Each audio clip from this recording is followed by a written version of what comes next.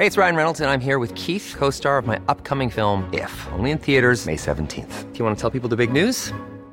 All right, I'll do it. Sign up now and you'll get unlimited for $15 a month and 6 months of Paramount Plus Essential Plan on us. MintMobile.com/switch. Upfront payment of $45 equivalent to $15 per month. Unlimited over 40 gigabytes per month. Face lower speeds. Videos at 480p. Active Mint customers by 531.24 get 6 months of Paramount Plus Essential Plan. Auto renews after 6 months. Offer ends May 31st, 2024. Separate Paramount Plus registration required. Terms and conditions apply if rated PG. When you're ready to pop the question, the last thing you want to do is second-guess the ring.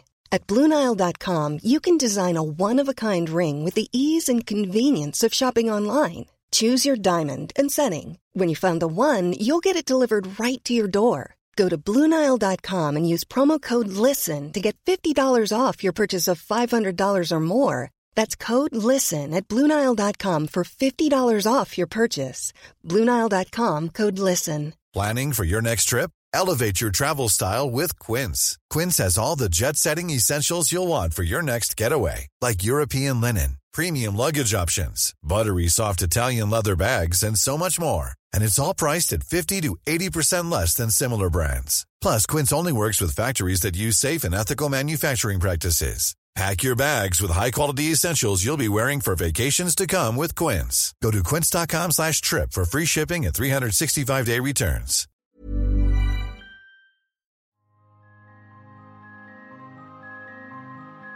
Hello and welcome to Streets Ahead, your podcast dedicated to all things, without exception, cycling, walking and wheeling in the UK and apparently beyond. I'm Ned Bolting. I'm Laura Laker. And I'm Adam Tranter.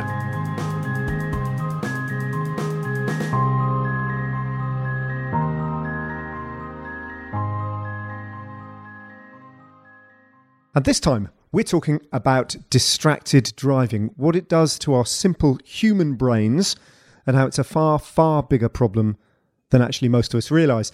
And with that in mind, our guest this time, who we'll hear from shortly, is Dr. Gemma Briggs, an applied cognitive psychologist who's an expert on distracted driving and multitasking while driving. Gemma is a senior lecturer in psychology at the Open University, where she's part of the Driving Change Research Project on distracted driving. She also advises West Midlands Police and the Central Motorway Police Group. So we'll hear from Gemma shortly, who Laura has interviewed at length. But first of all, it's been a while since we've done any kind of a recording. What's everyone been up to? What have you been up to, Adam? I've been mainly doing fancy dress stuff. So Coventry is the UK City of Culture, which is great. And I was asked to take part in a bicycle procession to celebrate the fact that Coventry was the heart of the cycling industry, and its pioneers invented the penny farthing and the modern safety bicycle. So I was cycling a large tricycle, bright yellow electric tricycle, with a giant bust of James Starley on the back on a trailer. And James Starley was the chap who invented many little gizmos for the bicycle and invented the ordinary, the penny farthing. So we did that and went around Coventry with a police escort and loads of music and stuff. And that was unusual but fun. And got on the telly. Got on the telly. Well done. Well done. Did you? Yeah. Have you ever? Did you try riding a penny farthing? Have you ever tried riding a penny farthing? I've not, and it's on my fairly predictable niche bucket list of things to do. Really, I'd love to have a go, but I've not had a go. I've ridden the safety bicycle, but that's old. That's from 1885, but it is just like a bicycle today. Yeah. That's the point, really. Never ridden a penny farthing. Would love to have a go. How about you? I have. I've tried, and it's truly terrifying. I mean, it's. Have you tried, Laura? It's terrifying. I tried. There's a guy called Geoff Summerfield who actually built his own penny farthing. Apparently, the penny farthing world's quite niche, and obviously it's quite niche. There's not many people who ride them.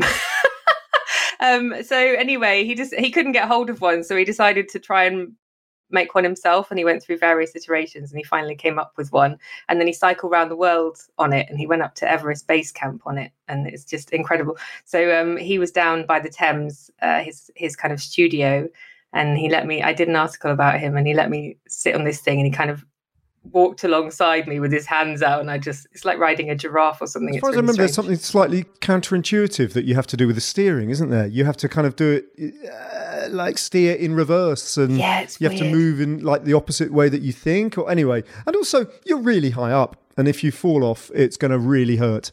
So I found the whole thing desperately frightening. Yeah. It's really frightening. When he was descending, he used to put his legs over the top of the handlebars, and in case so that if he crashed, he didn't just get like thrown onto his head. Yeah, there is a because you're just on top of a massive wheel. There is a reason why the bicycles since then were called the safety bicycle. Mainly because they were a hell of a lot safer. Laura, you were telling me just before we started recording, your media reporting guidelines masterpiece oeuvre is now complete and has been sent out into the world. Yeah. It has, yeah. That was a long piece of work. It's maybe one of the biggest pieces of work. I don't know, one of my biggest pieces of work I've ever done. I was just thinking about this actually. It was Adam's idea originally, so we've got Adam to blame. We were at some parliamentary event back in like early 2020, and he's like, "I've got this idea," and I said, "Oh, that's a good idea." And then it's just become this massive thing. So media reporting guidelines for road collisions. Yeah, it's been a really long process. Did this massive draft. It was way too long. Did some consultation. Got some feedback, but not enough. Went to loads of journalists and media people, asked them what they thought about it. It got totally rewritten, and it was launched last month, I think, May. Yeah. Feels like ages ago now. And it's out in the world now. So we've got 10 guidelines. Seems to have been largely well received. Just stuff like don't say accident, say collision. Don't say car when you mean driver. Just about accuracy, various things. And also context. That was a really important one that came up from the research. So if you're writing about collision, then as a journalist, then just add some context about how many collisions there have been in a certain area, or if this particular type of collision is more common, and talk to the experts. So. Well done, you. Yeah, so it's out there now. Yeah, I was going to say, people taking it up. Have you been sort of scouring the media to see how much of it has been actually affected? It's really hard to know, actually, because there's kind of so much that goes on. I think a lot of I think a lot of kind of media organisations would say that a lot of it is kind of obvious stuff that they should be doing. A lot of people don't say accident anymore.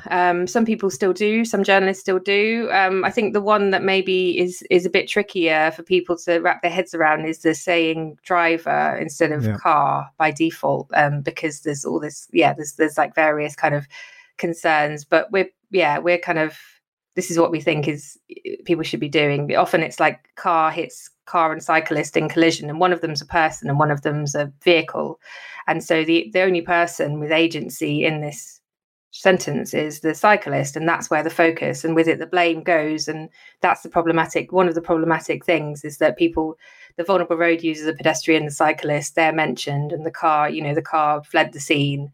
And what we end up thinking is these things happen, accidents happen, cars hit people, and there's nothing we can really do about it. It's not really thinking that actually there's a person behind the wheel, there's a reason they crashed quite often. And without presupposing any of that in the aftermath of a collision, I think in the vast majority of cases, unless the handbrake goes on a hill and it just rolls from parked, then there's a person involved too. So I think it was definitely creating a discussion, which was really, part of this. It has to start with a discussion, and not everybody agrees. There are journalists who believe strongly that you should provide agency when there's been a driver involved in a collision, and there's some that feel that they've been trained that if they did that, they might end up in court or they might end up with legal implications. And I think having the conversation is really, really important, and getting people to think. And even if it's, it doesn't always make it to the actual headline,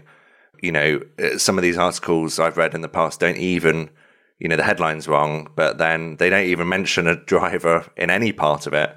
So I think, surprisingly common. So I think we're I think that's definitely progress. I've been doing quite a lot of driving since I last spoke to you, over the last 4 or 5 weeks. A lot of it around Italy. Been driving around Italy, driving around Italy for hundreds of kilometres every single day at the end of the day. And just to bring it round to the subject that we're going to be discussing today, it was quite funny actually, because I was I was driving. I mean, unfortunately, the only way to do the job that we do is to hire a car, because there are roads and distances and routes that can't be done any other way. So there's a certain craziness of me even being on this podcast, given the size of the carbon footprint I've just belched out over Italy, for which I apologise, but I'm afraid I needed an income.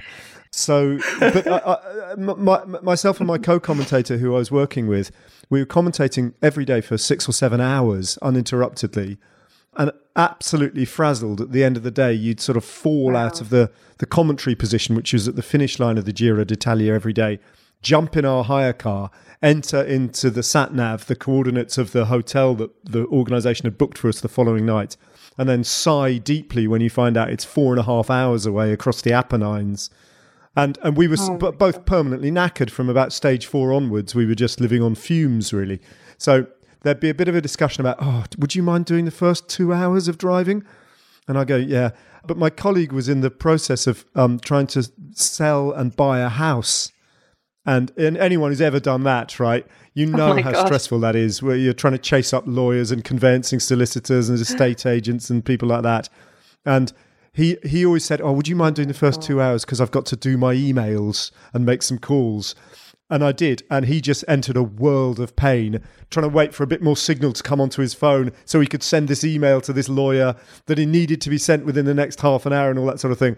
And actually, I was obviously not checking my emails. I was driving, but I was so distracted by how distracted he was on my right that it became a bit of a running joke. And whenever we saw somebody driving incredibly badly in front of us and kind of veering across the central reservation, the kind of standard joke was, look at that driving. And then you go, although to be fair, he's probably got a few emails to send, so cut him a bit of slack. He's probably just checking his WhatsApp. I mean, he's got to probably buying a house. Yeah, he's probably buying a house, the poor old boy. Sometimes you just got to do it, haven't you? And if you happen to be driving a van at the same time, that's just bad luck, isn't it?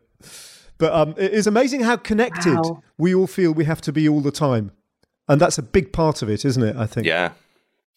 There is actually a sort of connection with pro cycling, isn't there, with this? Because I think there was a photo out during the Giro of one of the team cars, and the director sportif who the team manager who would be driving the car had, I don't know, 3 sat-navs, a map, a radio, and that's pretty damn dangerous. I think it was called out, wasn't it? But it comes from a long sort of alpha male tradition of, in the convoy of cars at the back, the kind of managers of the teams are, they will never relinquish control of the steering wheel. They have to be on the radio talking to their riders. They have to be calling the shots. They have to be doing it. Everything. Yeah, the infringements that go on in the convoy, you really don't bear thinking about. So, but I remember going back about 6 or 7 years at the Tour de France, a picture emerging of an Italian rider called Luca Paolini checking his WhatsApp on his phone in the Tour de France.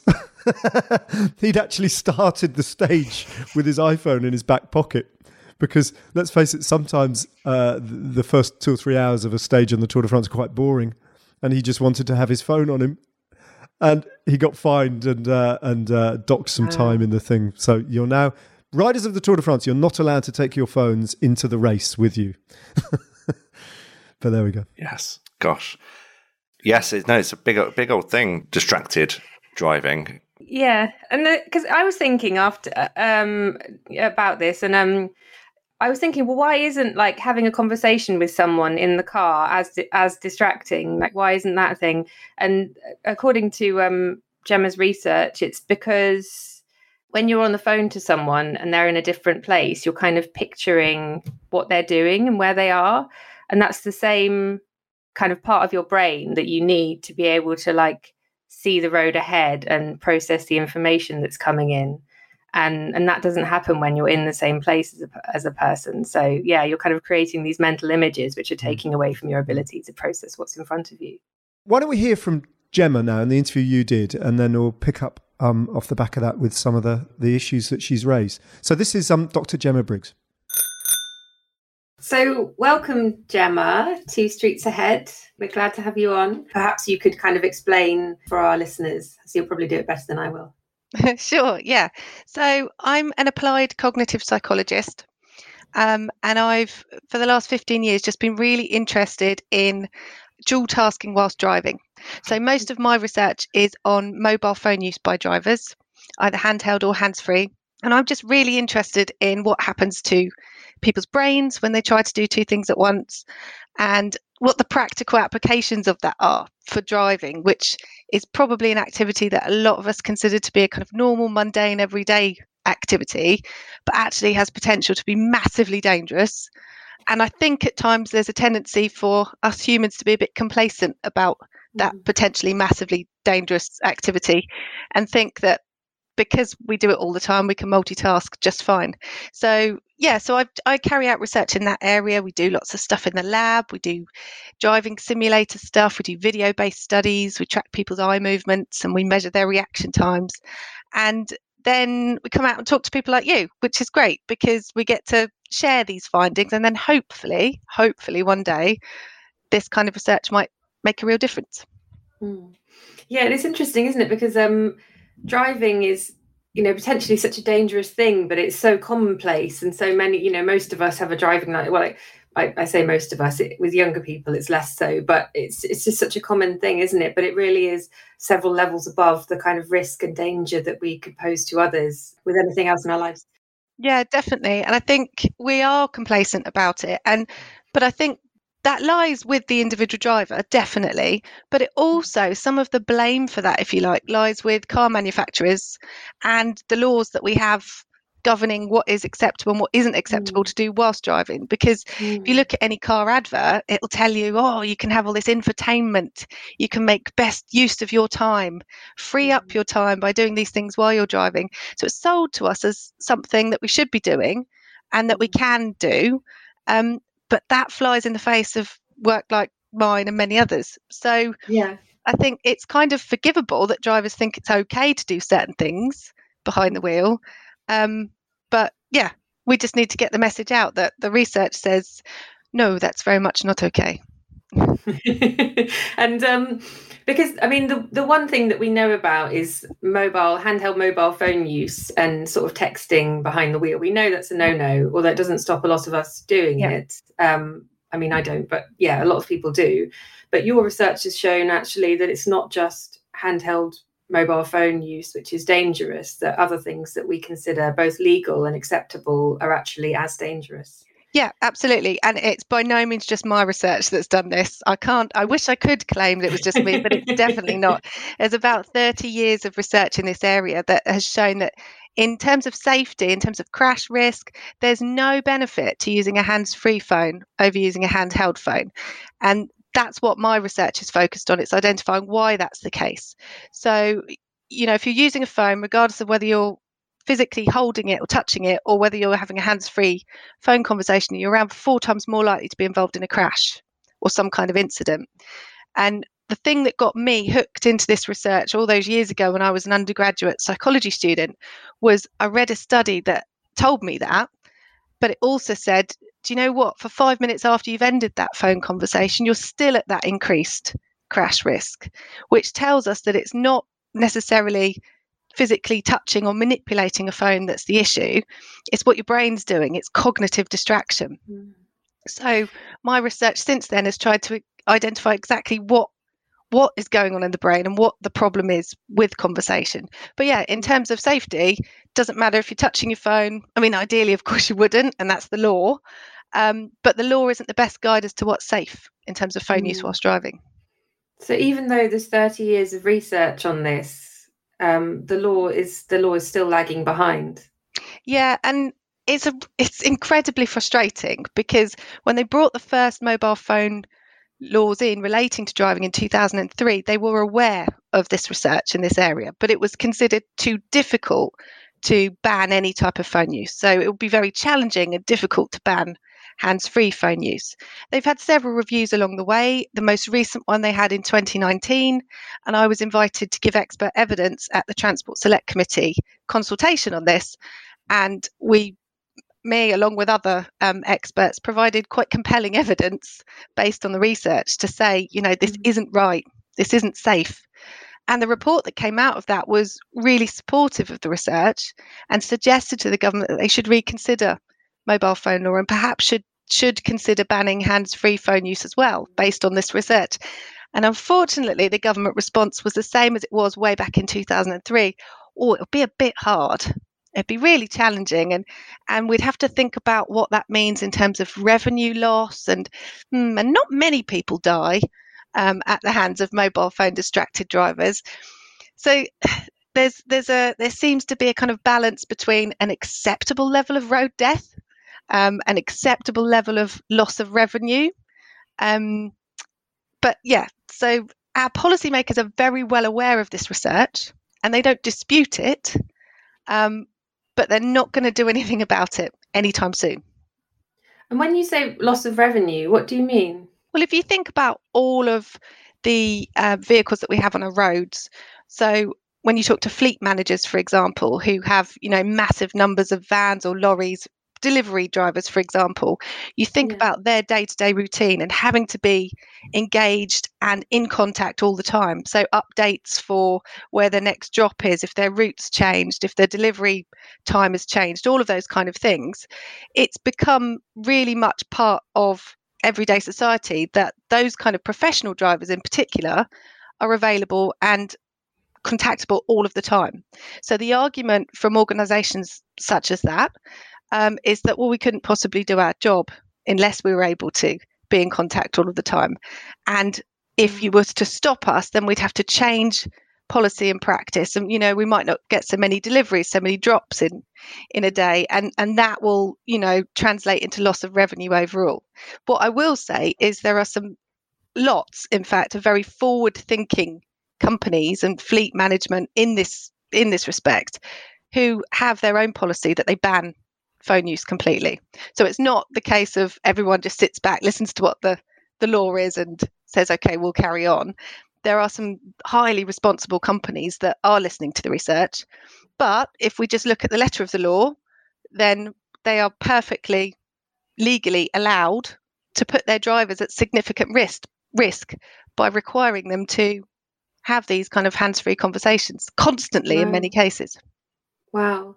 So how do the ones that aren't doing it? I mean, I'm thinking sort of, you have Google Maps. So if I'm driving somewhere I don't know, I'll have like Google Maps giving me like audio signals, turn left and right.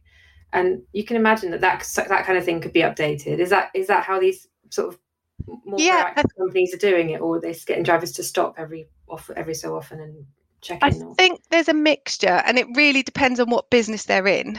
I think some companies that I've worked with and to update their policy have said that, our drivers will stop every hour and they will call in and there'll be any updates. Some that works for. Others will have information sent in that isn't two-way. So you might have a message that will ping in that's read aloud, an audio message which says change of route, phone the office. But the driver can't interact with that. So it's removing that level of interaction. Mm-hmm. And others will have, highly specific things dependent on their business and what works for them. So there's definitely ways around it. It's inconvenient, almost positively it's going to be inconvenient across the board. But, it's that way up, if you like, between workplace health and safety, because that's exactly what it is. If you're managing drivers and you're requiring them to be distracted whilst driving, you're elevating their crash risk for the entire duration of their driving working day, then that's a considerable problem. So yeah, it's a fine balance, I think. And, there's not one easy one size fits all solution, but there are companies that are really trying. And education, of course, plays a big role as well, educating drivers so that they're motivated not to want to use their phones and to understand why they shouldn't. Yeah, because there are huge pressures on delivery drivers. I watched Ken Loach's Sorry We Missed You the other day, and it's just appalling glimpse into how pressurized drivers are in this kind of, you have to hit the numbers, and like their kind of well-being is almost is secondary really to the delivery of these parcels. It's quite incredible, really. Do you think this is where the kind of pressure is coming from then? It's more the kind of professional, the fleets of delivery drivers. I think there's a lot of pressure there. Absolutely. I mean, it varies massively between different delivery companies, of course, because as I say, I have worked with some who completely have an outright ban on any phone use and they still get by. So it's so specific and dependent on individual companies. But yeah, it's unpopular, this research, because it's inconvenient. So it's a real challenge. And ultimately, if policy makers at a fleet level just look to the law, then they're covered, if you like, because the law says that this is perfectly legal. In fact, by implication, the law suggests that it's a safe alternative to handheld driving, distracted driving. And it really isn't. So, there's more to be done with that law, definitely. Because 4 times more likely to have a crash. Are we sort of talking about comparable with drink driving danger? Yeah, it's really similar. It is really similar. And there was a study way back in 2002 done by the Transport Research Lab, and they compared drink driving with distracted driving. And they found distracted driving to be worse in some cases than the legal limit of alcohol in a driver's system. So there are those comparisons to be made, but it's not just increased crash risk. There's loads of other effects on your driving performance, and many of them overlap with drink driving. So, for example, you're far less likely to notice hazards, even if they occur right in front of your eyes. Those hazards that you do notice, you take significantly longer to react to. And I know scientists always say, significantly, but what that means is enough of a difference that it can massively impact on your stopping distance. So in some of our research, we found that if there's a hazard in the peripheral areas to the sides of the scene, so you think about someone stepping off a pavement, for example, our distracted drivers could take up to a second longer to react to that. That's if they saw that hazard at all. A second longer to react to it compared to our undistracted drivers. And that equates to more and more, much longer stopping distances, even if you're traveling at what might be considered a relatively low speed of 30 miles an hour. So there's a massive problem with hazard perception in distracted drivers. You'll see other things like them weaving a little bit in their lanes. They tend not to check their mirrors or use their indicators, almost as trying to reduce the demands that their brain's trying to cope with. And overall, we've found from some of our research, they're just generally lacking in situational awareness. So if you were to freeze an experiment or a simulation or whatever halfway through and say, what colour's the car behind you? Very unlikely to know, because they're not monitoring the environment in an appropriate way, in the way that you should be to, keep track of everything that's going on and avoid collisions. And you can tell, actually. I mean, I most commonly cycle when I'm traveling on the roads these days, and you get a bit of a spidey sense, and you can kind of tell when someone's on their phone and driving, because it's almost like they're floating. They're not driving in a normal way. It's just they're sort of like one speed, which might not be the appropriate speed for the road. They're not really adjusting their trajectory, and it's just, you can just tell from behind without even seeing them. Yeah, you definitely can. Some of our researchers looked into that, and our theory that we've found some evidence to support is that when drivers are distracted by a phone conversation, with handheld or hands-free, they kind of rely on what they expect to happen in normal driving situations. So if you introduce anything a bit out of the ordinary, they don't necessarily notice it. We've whacked up massive smiley faces in a driving simulation that have appeared right in front of the screen, and people haven't seen them simply because they're not expecting to see them. And we know that because we look at their eye tracking behavior and other things. Whereas if we whack up a road sign, they're more likely to notice that because they expect to see that in that given situation. So for cyclists, some advice, and I can't claim credit for this, but some advice that my PhD supervisor, who I work with still, Graham Hole over at Sussex, said, if you're a cyclist or you're a motorcyclist, you have to drive or ride as if no one can see you, because quite often they don't, because they're not expecting to see you.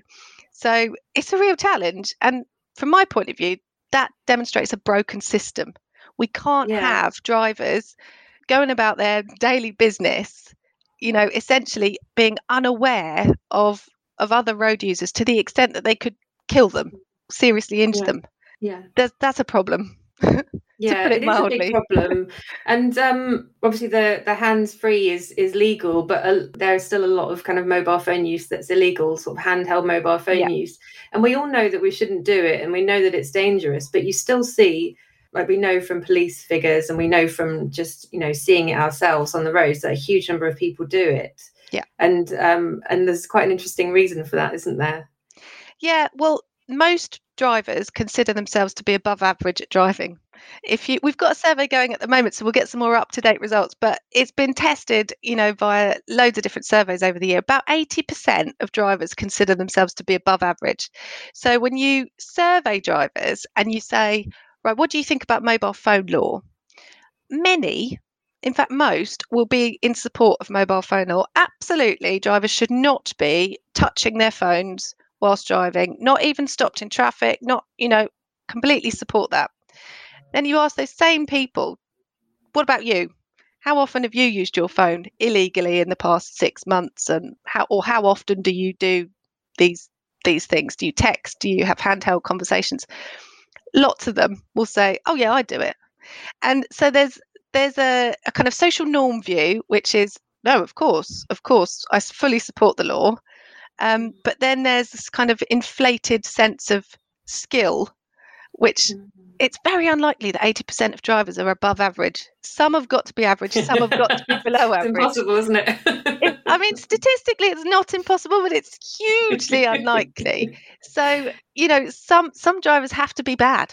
Some have to be below average. But the majority, don't think that that's them. So any safety message that comes out that says, tut tut, you must not use your phone whilst driving, even people who use their phones whilst driving will say, yes, I fully support that, but it doesn't mean me, because I've got increased skill which mitigates that risk. But everybody else, I'm really concerned about everybody else's behaviour, but not me. So there's a massive problem in that we've got seemingly law-abiding citizens who routinely break the law. And the answer to that is tricky, because, you can address their attitudes and how they've got to those attitudes, and you can confront them with evidence, and you can get them to experience distraction. That's a lot of what we do. But ultimately, if they don't think they're part of the problem, it's very difficult to solve that problem. Yeah. Did we ever have the same problem with drink driving? I think, I'm not really up to date on what happened, in relation to that. In terms of when the law came in, I suspect so, but I think the distinction between drink driving and distracted driving is that with drink driving, there's a very clear way of measuring that level of intoxication. So, you can be pulled over, you could say, right, you're drunk or you're above the legal limit, and here is the evidence at the roadside to prove that. And that level of alcohol in your blood will have affected all of your driving for that entire period. With distracted driving, it's far more challenging because we haven't got that direct measure. There's different approaches that try to look at heart rate and skin conductivity and all of those kind of things, but practically you can't do that in real world driving. So there isn't that direct measure. And also when you're distracted, you're not necessarily distracted for the entire duration of that journey. You might not have been on the phone the whole time. You'll have been distracted for a little bit after you've got off the phone, but other parts of the driving might have been absolutely fine. So it's a fine line. But in terms of attitudes, I suspect when drink driving laws came in, there were some saying, "Oh, I can hold my alcohol. It won't affect me in that way." It's just, I think it's probably easier to get caught and prosecuted for drink driving than it is for distracted driving. Yeah, it's a bit more conscious, isn't it? I mean, when you get in the car, if you've had too many drinks, and then when you set off. Whereas if you use a mobile phone during a journey, you might not intend to when you get in the car and you set out. You might get partway through and think, oh, I'll just check. There's definitely an element of that. But there's also an element that since we've had drink driving laws for a long, long time, it is quite rightly, it's socially unacceptable to drink drive. It's very taboo, so much so that people will intervene. If you're with your mates at the pub back in normal days when we could do such things, I'm having your car keys, you are not driving home. That would be a kind of commonplace thing. It's not the same with distracted driving. And we know from other research that, you're more likely to engage in distracted driving yourself if you're in vehicles with friends or family members who also do that, because again, it's that social norm, it's that social acceptability. So until we get phone use, distracted driving, to be as taboo as drink driving, then I think we're going to continue to encounter lots of problems. Yeah, and it's a massive problem, isn't it? We know it's a big problem from police statistics, but your kind of thinking from your research is that it's actually a much bigger problem than we realise even now. Yeah, so there's an issue in terms of how we record these things. So at the moment, obviously, the police enforce the law. So the law is handheld, a ban on handheld phone use. So at the moment, if police attend an incident and they can gather enough evidence that phone use is involved in that incident, then the contributory factor for that incident will be, distracted driving, phone use. What they won't do at the moment, as a matter of course, is record hands-free phone use, because of course that's legal. And the police have to enforce the law as it stands. So at the moment, if we look at statistics for contributory factors to incidents, then it's pretty low, phone use. And there are various reasons why it's pretty low. It's because it's very difficult to gather that evidence. It's very difficult to know. And often people will contest these things. So unless your road traffic policing officer has on body cam, for example, the screen of the person's phone, they can show that it's being used for an interactive communicative function. They're not using their calculator or something or anything else they might claim. Unless they've got that level of evidence, they're likely to be challenged. So that's an issue. So the recording of that would suggest it's not a massive problem. But in 2019, and this is pretty consistent across years, 67% of all police attended incidents were attributed to driver error. And this is like a kind of massive orange blob on a chart, which says driver error, almost as if, well, there's not a lot we can do about that. But I would argue that research, including my own and that of many others, can explain aspects of that driver error, why that's happened. Not just, driver error, human error, nothing can be done about it. We can say, look, this is an error in visual perception and attention, and this is why, because they're looking but they're not seeing, for example. So I would argue that many incidents that at the moment are attributed to driver error could quite logically be attributed to hands-free mobile phone use, which is, of course, and indeed handheld that hasn't been detected, but hands-free, completely legal. So I think it's a much bigger problem. And if you look at other data, we know it's a global thing. Self-reported phone use is increasing. People are doing it more and more because they're being encouraged to do it more and more. So yeah, it's a big problem, and it's going to get bigger. Yeah, and it's not going away. Have we seen an increase in these kind of looking, not seeing collisions since mobile phone use has increased? And it's not just that mobile phone use has increased; it's that we're just on them so much more, aren't we? Especially, I guess, since the pandemic. Yeah. I mean, it's difficult to know if we can attribute increased numbers of collisions directly to looking but failing to see, because that data just simply isn't recorded. And that is a real problem. We need to update how that's recorded. It is, in overall terms, it is an increasing issue, definitely. So there was a recent report came out from European Commission that suggested between 10 and 30% of all incidents are likely to have been had a mobile phone involved in them. So, it's really challenging, because over here we could say, in 2019, 18 people died as a result of an incident involving a handheld mobile phone. And there might be some who will say, well, that's not many, if you think about it in the grand scale. I mean, hopefully you'd argue that any death is a death too many. But if you compare that to things like speeding, then it's kind of dwarfed. But, if we widen that focus and we think about other aspects, human error, driver error, and deaths associated with that, suddenly it's a much, much bigger problem. And, we're still at the point where we have 5 people dying a day on UK roads, and UK roads are amongst the safest in the world. But it's not going down. It's plateaued, and it's been that way for several years now. And I don't think it's a coincidence that in that same period, self-reported mobile phone use has gone up. So, yeah, there's some unpicking to be done, I think. Yeah, so maybe some aspects of our roads and our vehicles have become safer, but then there's a chance that it's being offset by mobile phone use. Exactly. And potentially other things. And it's not just mobile phones, is it? It's the kind of inbuilt systems in cars. I saw a review of a car recently. It had like a dashboard that basically was a screen. Yeah. And you could have things like fish, like a nice fish swimming around. And I just thought, who would want that? Yeah. Like, why would you? You're driving around. There's a lot going on, especially if you live in a built-up area, which most of us do now. Yeah. Like, why would you want an additional thing flickering around in your it just seems, I can't even believe that it's been made, but this is a trend, isn't it?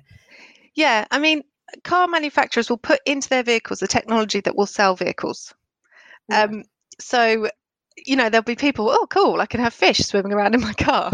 It's odd, but it will sell.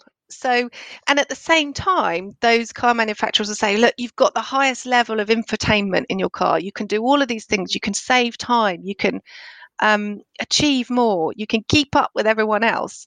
And at the same time, they say, and our cars are really safe. So they can say, we've got automatic braking systems. We've got park assist. We've got lane keeping. And that's all great. That safety technology definitely has a place, but together those messages suggest A, you've got some spare attention because your car will look after you, and Yes. B, you can kind of disengage with certain aspects of that driving task because your car's so safe.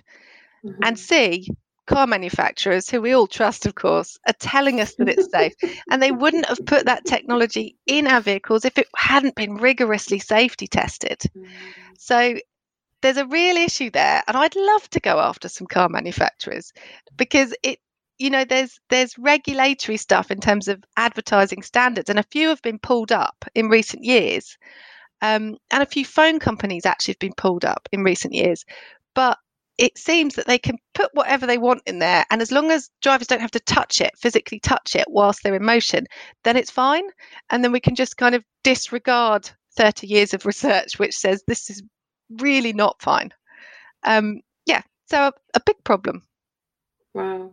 Yeah, because I mean the last cars that I owned were made in the 90s. I always felt really old, but you could tell where the buttons were. They were like physical things that you could feel in the car, and you knew where to. You didn't even have to look. You could like reach for the window thing. You could do the indicators and the screen wash and everything, and it's like that's all you needed. But now you've got like, I think, are there touch screens or that's not allowed? Yeah. No, there's absolutely touch screens. In some vehicles, I'm sure I heard something about a Tesla, and in order to turn the wipers on, you had to navigate 3 menus on a touch screen. Oh So it's almost the kind of technology for the sake of technology because it looks all flash and whizzy. But actually, what you're saying in terms of ergonomics and having buttons that you can push and things that are where they should be because they were there when you learnt to drive. You know where your indicators are. You don't have to consciously take your eyes off the road to look for them. Yeah. So definitely some issues. Your windscreen's rainy. Plus, you've got 3 different screens to navigate inside the vehicle. So what could possibly go wrong? Yeah, exactly. So with the trends that we've talked about, it seems like things are kind of getting pushed, basically. It's like we're pushing what we can or what we believe we can do within a vehicle, and there don't seem to be that many checks on it at present. Do you think, is there any sign that that's going to change in this country or sort of internationally? Is there legislation being brought in or... I don't know. I mean, I don't see it changing massively in terms of legislation in this country. At the moment, they're looking into closing a loophole in the law, which came out of that consultation that I gave evidence at. So there was a case over here, a Barretto case, of an individual who was caught by the police filming a road traffic incident on his mobile phone. He got prosecuted for mobile phone use, but then appealed and got that prosecution overturned because the argument was the phone wasn't being used for an interactive communicative function. He was filming, he wasn't distracted because he was filming. And that had a massive impact on what is phone use. What does it mean? Is it just physically just holding your phone in your hand? Is that a problem even if you're not using it?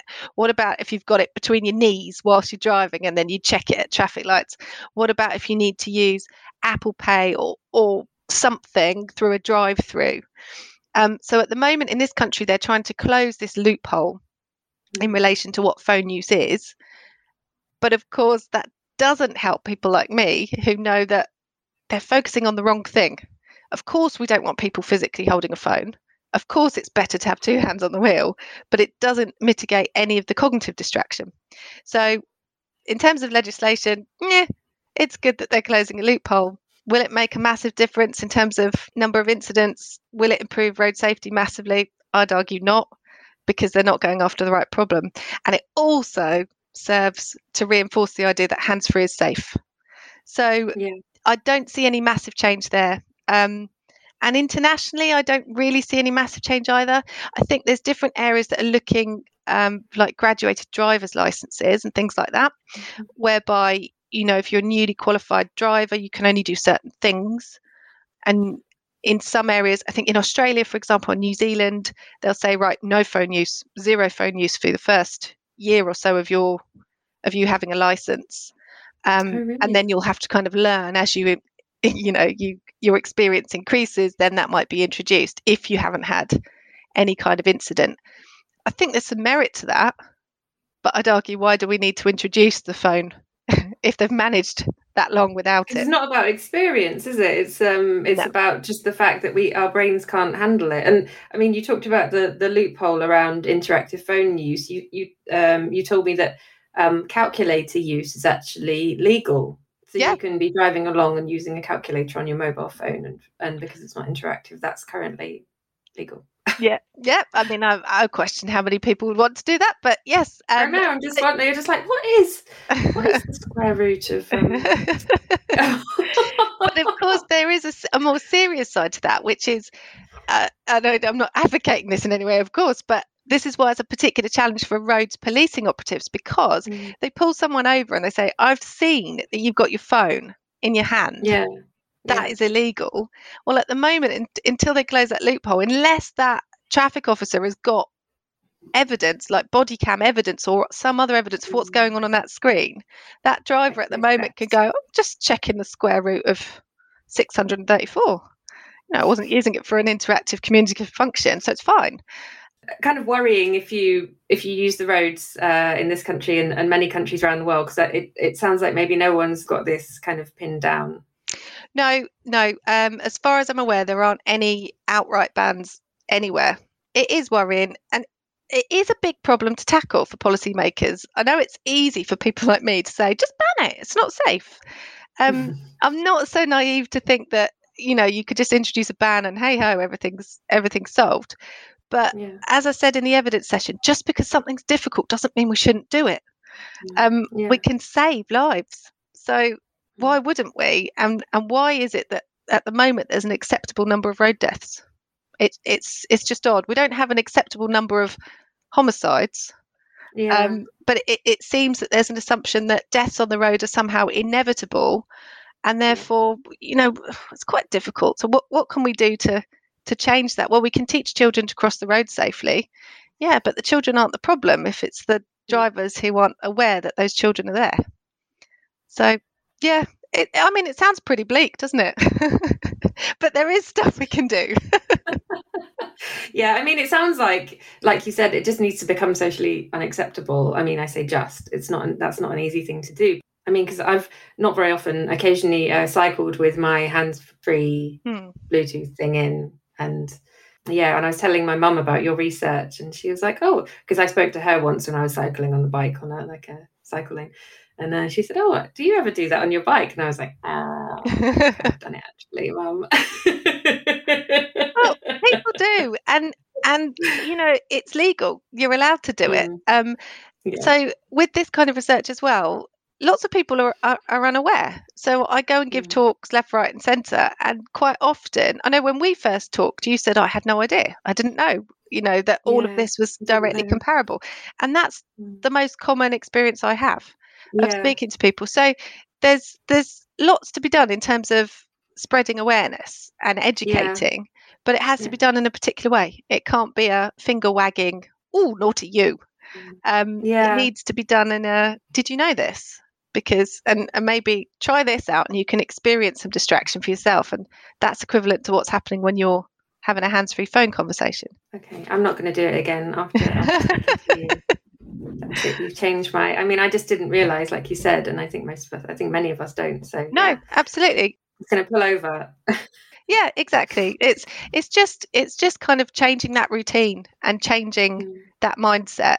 And I think once that change has happened, then you can maintain it. And if we can get many, many, many individuals to change their mindset, then we might actually make a change. I think that's more likely to happen than a change in legislation. Thank you. It's lovely to talk to you. And you.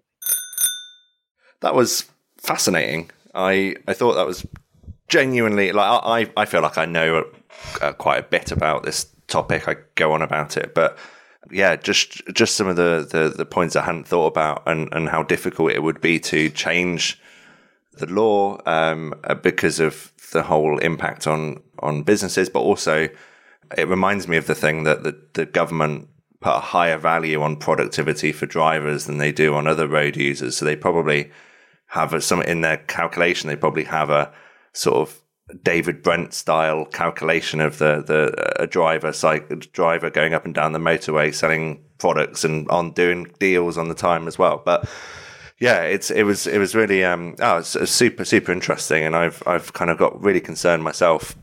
Just when I'm cycling, you can just see through the rear view mirrors of Teslas and other things, and just the size of the screens that are now, again, they're like TVs, aren't they? They're like widescreen HD TVs. Yeah.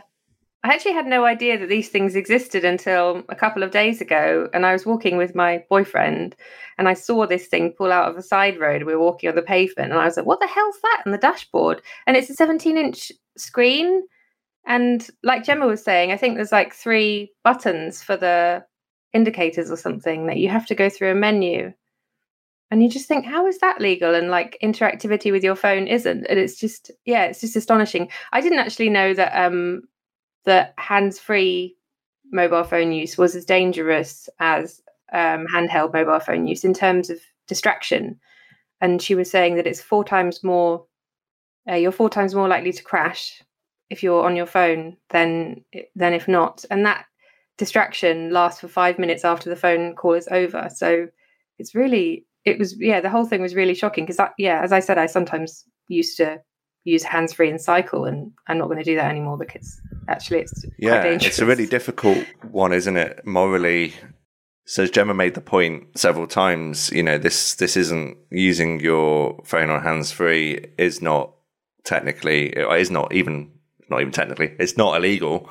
And for many of us who are really interested in road safety and want the roads to be safer for everybody, it's morally very difficult to want to use your phone, to have it. I've got mine connected to my car on hands-free, should be disconnecting it.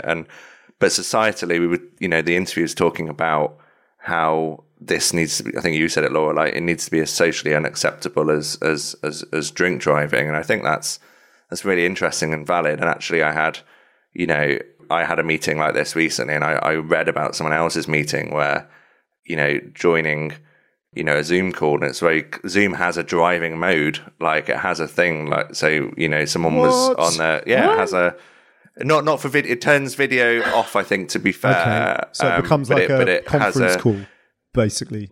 Yeah. Yeah, exactly. I think it turns the video off anyway. And, and this person was sort of driving, listening in, chipping in, and I probably should have said something, but socially, it's not, I would be an outlier by saying, hold on, I'm not joining in on this call because, so and so's driving. That's, they're 4 times more likely to have a crash if that's the case.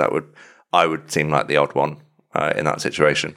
There are a few different problems here, and one of the most possibly difficult to deal with is potentially less about how do you kind of legislate for the interior of a car, and what do you declare to be illegal, and what contravenes regulations that you could introduce? Because I think there possibly, if the political will were there would be technologies that you could employ to literally stop people, operate. If there were only a driver in the car and no one else, your car could know that and therefore disable certain functions. I think that's probably not beyond the wit of man. But what is a kind of more ingrained and textured and intransigent problem in our lives is the fact that, as I alluded to before, that all of us need to be connected to the world all the time, and psychologically, if we feel we aren't, it kind of nags away at you, doesn't it? So even when I commute across London by bike, I find myself stopping at traffic lights and actually repeatedly kind of taking my bike onto the pavement because I think I need to check my email, or I actually need to respond to that WhatsApp or make a phone call, and I stop by the side of the road. So my cycling commute turns into this kind of fractured sort of experience where I feel like I can't go 20 minutes of just riding without actually checking that I'm not missing out on stuff, or that stuff hasn't piled up, or that there's not an urgent thing that I haven't replied to. And it's I don't know what we do about that quite, because that's just how we live our lives now. Yeah, I think there has to be these quiet moments of we know this stuff's bad for our health anyway, like being on our phone as much, and I think there has to be places where that's just socially not seen as something you can do, and also it relies on employers, it relies on society generally ringing someone and go, I can hear you driving, I'm not, I'll call you back later, or no stress if, or whatever. And I think that's a really important thing. My worry is that the tech, especially I'm interested in, especially in the kind of in-car infotainment systems, because that for me, I guess it links to my interest in general, like of advertising and what makes cars attractive. And, it's being pushed as, these infotainment systems are being pushed as a luxury that you should have, that, one of the key features of the car. And we were talking about this at the all-party parliamentary cycling and walking group, and we thought it was ludicrous that these just screens were being installed and getting bigger and bigger. And actually, one of the patrons, Lord Berkeley, asked the government in a question about whether they'd made any assessment of the distraction of driving using in-vehicle infotainment systems. And they responded, Baroness Veer of Norbiton responded, we have not taken an assessment of the distraction of drivers using in-vehicle infotainment systems. So basically, car manufacturers are deciding the future of our road safety in any which way that they want. And despite there being, probably good researchers out there, it's not being taken, seriously at a legislative sense, which is I'm getting quite depressed by the interview, as Gemma was, sort of saying it was quite a bleak subject. It is, and you feel sort of slightly powerless that the problem's so large it can't be tackled.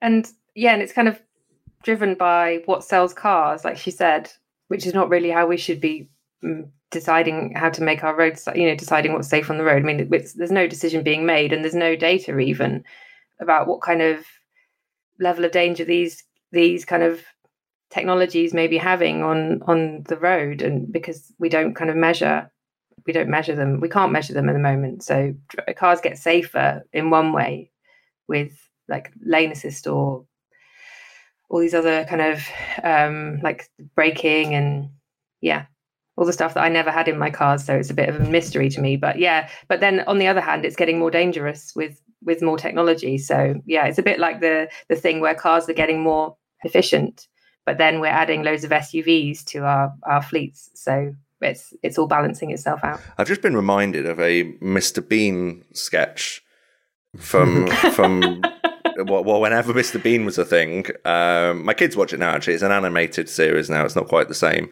But he used to sort of shave in his car, didn't he? And all sorts of stuff like that. Do you remember that? And I guess that's indicative of how society, I guess, didn't think anything of that, and probably still quite doesn't think anything of that now, or maybe they think twice. Or maybe he was poking fun at it, at the kind of stupid things that people do in their cars. Yes, possibly. Maybe there was a deep subtext to the Mr. Bean sketch that I've missed out on. But just reminded me of that.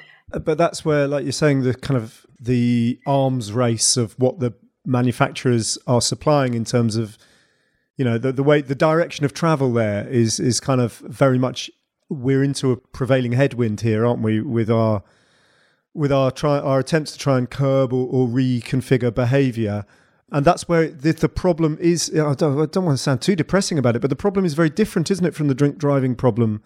And it's where that comparison breaks down, because the drink driving problem it was a momentum that grew, and it just became incrementally more and more obvious that was what you should clamp down on. But it wasn't as if the motor manufacturers were kind of installing cocktail bars and optics, and they weren't encouraging you to be, as far as I remember, that it wasn't something that was being foisted on you by the people who were providing the material with which you operated. It was exactly. So that was a behavioural change that society itself could, independently of the motor industry, decide on. Yeah.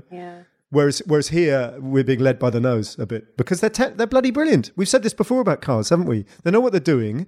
The tech's extremely good, and it's beguiling. It creates this environment that is very, very appealing. So that's where it's a slightly more difficult problem, isn't it? And it's probably where you do need government to step up to the plate and actually start to regulate these things. Yeah, like Gemma was saying, like how many deaths is acceptable, really? How much distraction are we willing to accept from the roads? Yeah, that's interesting in itself, isn't it? Because government ministers and MPs keep inadvertently making this point when they want lockdown to be lifted and things like that. They keep saying, well, we accept X amount of 1,000 road deaths, kind of thing. And no one minds about that. So, what effectively, I'm paraphrasing, but, we need to put this into context. And actually, that highlights how absurd that situation is, that we can just sort of gloss over the fact that thousands and thousands of people lose their lives and don't need to. Yeah, it is incredible. And actually, it's slightly different, but it's related to road safety. But I've been kind of quite fascinated and interested recently about how the flaws in the law, and actually it's Andy Cox, Detective Chief Superintendent Andy Cox, who is the National Roads Police lead, I think, for collision investigation or collision reporting or something. And he's been doing this. He did this run. He raised loads of money for road peace.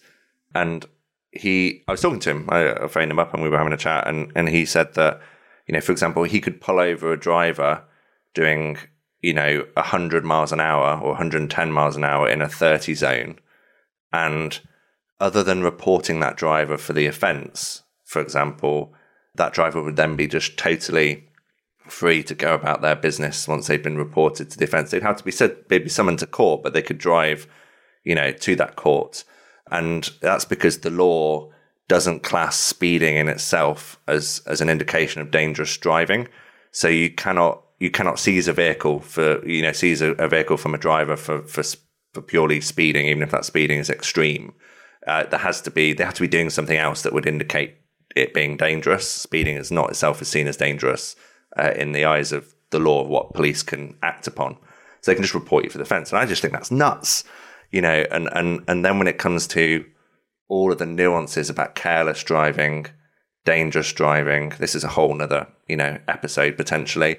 But, somebody in Coventry who I'm in touch with, his daughter Isabel was killed while crossing the road by a car driver, and he was able to get careless driving rather than dangerous driving and didn't get a prison sentence, didn't get a fine because that would be too impactful for that chap's family, and the judge had to be reminded by the CPS of the fact that he needed a driving ban handing down. The judge wasn't going to do that. It was just incredible.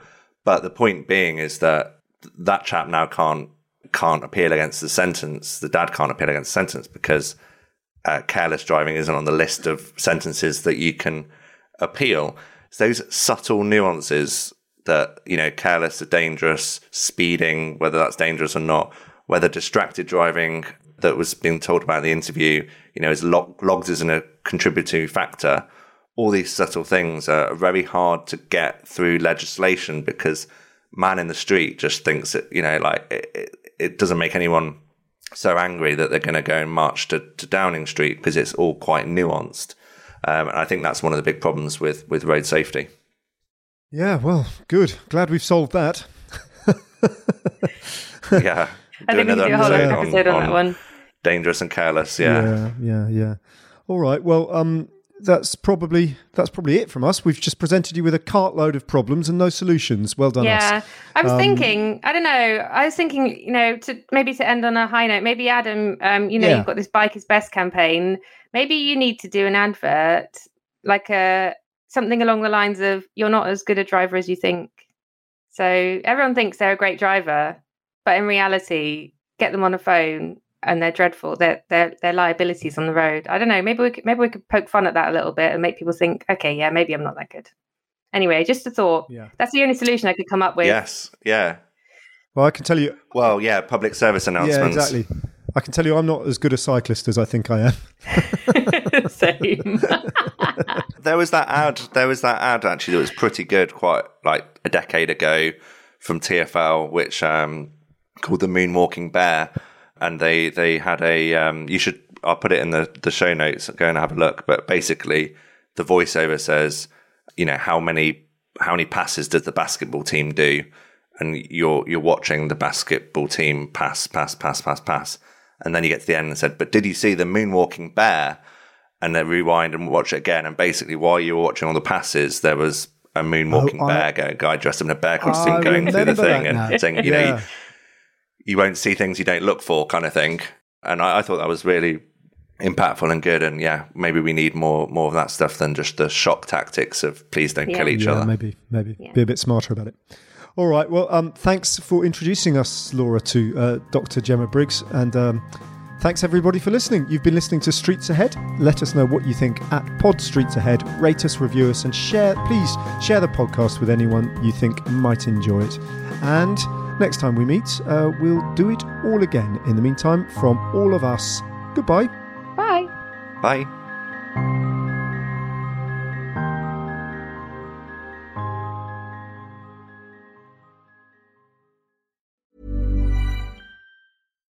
Why don't more infant formula companies use organic, grass-fed whole milk instead of skim? Why don't more infant formula companies use the latest breast milk science? Why don't more infant formula companies run their own clinical trials? Why don't more infant formula companies use more of the proteins found in breast milk? Why don't more infant formula companies have their own factories instead of outsourcing their manufacturing? We wondered the same thing. So we made ByHeart, a better formula for formula. Learn more at byheart.com. Hey, it's Danny Pellegrino from Everything Iconic. Ready to upgrade your style game without blowing your budget? Check out Quince. They've got all the good stuff, shirts and polos, activewear, and fine leather goods, all at 50 to 80% less than other high-end brands. And the best part? They're all about safe, ethical, and responsible manufacturing. Get that luxury vibe without the luxury price tag. Hit up quince.com/upgrade for free shipping and 365-day returns on your next order. That's quince.com/upgrade. Planning for your next trip? Elevate your travel style with Quince. Quince has all the jet-setting essentials you'll want for your next getaway, like European linen, premium luggage options, buttery soft Italian leather bags, and so much more. And is all priced at 50 to 80% less than similar brands. Plus, Quince only works with factories that use safe and ethical manufacturing practices. Pack your bags with high-quality essentials you'll be wearing for vacations to come with Quince. Go to quince.com/pack for free shipping and 365-day returns.